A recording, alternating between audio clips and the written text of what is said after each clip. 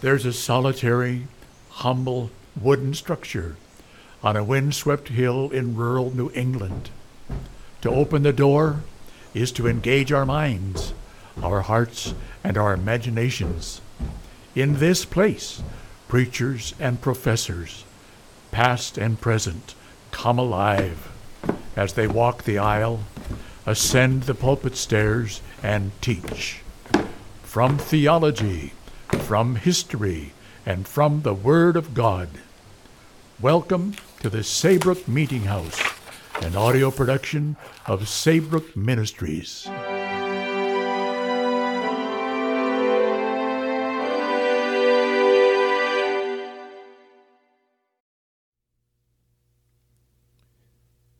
Fellow citizens and fellow Christians, again we are called to mingle our sorrows over the ashes of the dead, and it is not with any ordinary emotions we meet around the remains of our departed friend. For God, in calling him, has spoken to us in a tone of unusual solemnity. By one breath, he has blown away the blossom and blasted the fruit. By one stroke, he has broken down the pillars and scattered the ornaments of the temple of virtue. Think not that I stand here to eulogize the dead, or as a hireling to embalm the memory of one who fell the victim of vice. Mine is a more pleasing and hallowed office. It is to pay for myself and my fellow citizens' friendship's last offering to a virtuous man, and by a simple narrative of facts, to lead you all to emulate the piety of his life, and thus be in preparation for the peacefulness of his departing hours. When any of our friends are removed from us in the providence of God, there is always something of that cloud and darkness which is round about the divine throne, accompanying the dispensation.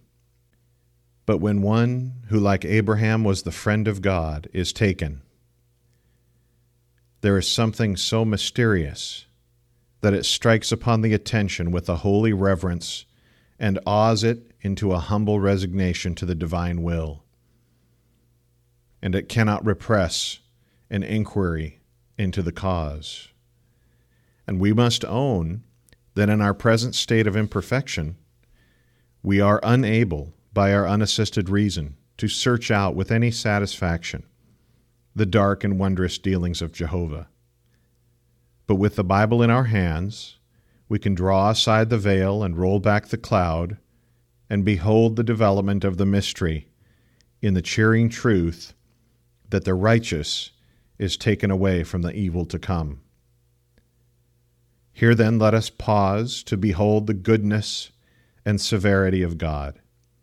Goodness to him who is gone, severity to us who remain. Yea, blessed be God, our friend is gone from the evil of this world, to the unsullied joys and glories of another. Scarcely 1 year had elapsed since our departed friend took up his habitation among us.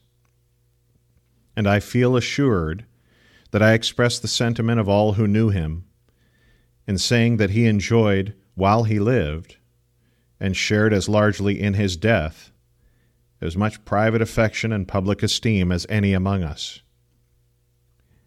There was a secret something. I cannot call it a mere natural amiableness, but there was a secret something, a blending of native loveliness and heavenly piety that triumphantly won its way to the heart and held it in a pleasing, a profitable, and honorable bondage.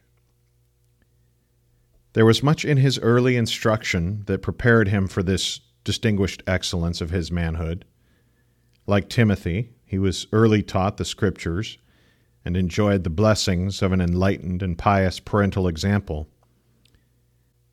It was not, however, till about a year ago that, overwhelmed with a conviction of his ill deserts, he was induced to flee for refuge to the Lord Jesus, the only citadel of the sinner's hope. From that time down to the hour in which his eyes closed in death, he manifested an unwavering attachment and a uniform obedience to the commands of his Savior. His religion was not of that kind which obtrudes itself like a passing meteor upon the eye of the stranger, but it shone with a steadiness and luster that said, "Heaven has kindled my fires." In his secret and private devotions, he was regular, earnest, and spiritual. There are some present who can testify to the uniformity which, under every difficulty, marked his private worship. You, his friends and acquaintances, cannot forget how in his office he poured out his heart in humble intercessions and joyous thanksgivings before God. It was not only when he traveled the smooth and easy path of life, but when he descended the craggy steeps which lead down to the river of death, that the power and excellency of his religion appeared. When violent disease came upon him, as a strong man armed, he feared not the result, for he was prepared. The conflict was severe. It was fierce and powerful, for a strong constitution on the one hand and a violent disease on the other made it like the conflict of two giants. His disease was as insidious as it was powerful. For a space it seemed to have given back, when suddenly it would arise in its strength and excite that momentary irritation which is inseparable from acute diseases. The next moment, however, gave his mind the mastery, and he sincerely mourned over his weakness. So far as I can learn, in all seasons, when free from pain, and his thoughts were turned to religion by his pious friends, an unearthly joy would light up his countenance and illumine every feature. But now, death has put a veil upon that glory.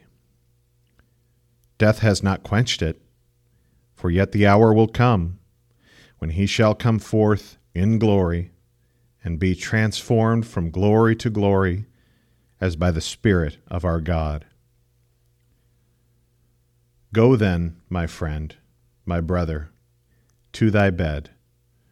Go in peace, and when our eye falls on the white stone that marks thy resting place, we will write upon it, "Here lies the remains of Robert N. Strong, M.D., who, as a man, was kind, amiable, and virtuous. As a companion, was frank, generous, and affectionate. As a physician, was skillful, benevolent, and attentive.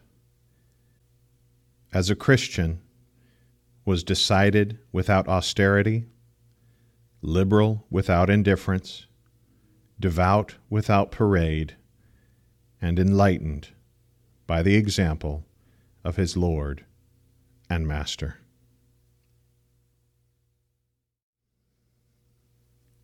An address delivered at the funeral of Dr. Robert N. Strong, October 28, 1829, by the Reverend G.W. Ashbridge.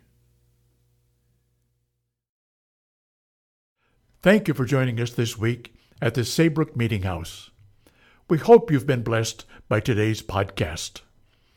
Saybrook Ministries' mission is to provide didactic and devotional content from the Christian faith delivered to the saints, recovered and refined by the Protestant Reformation.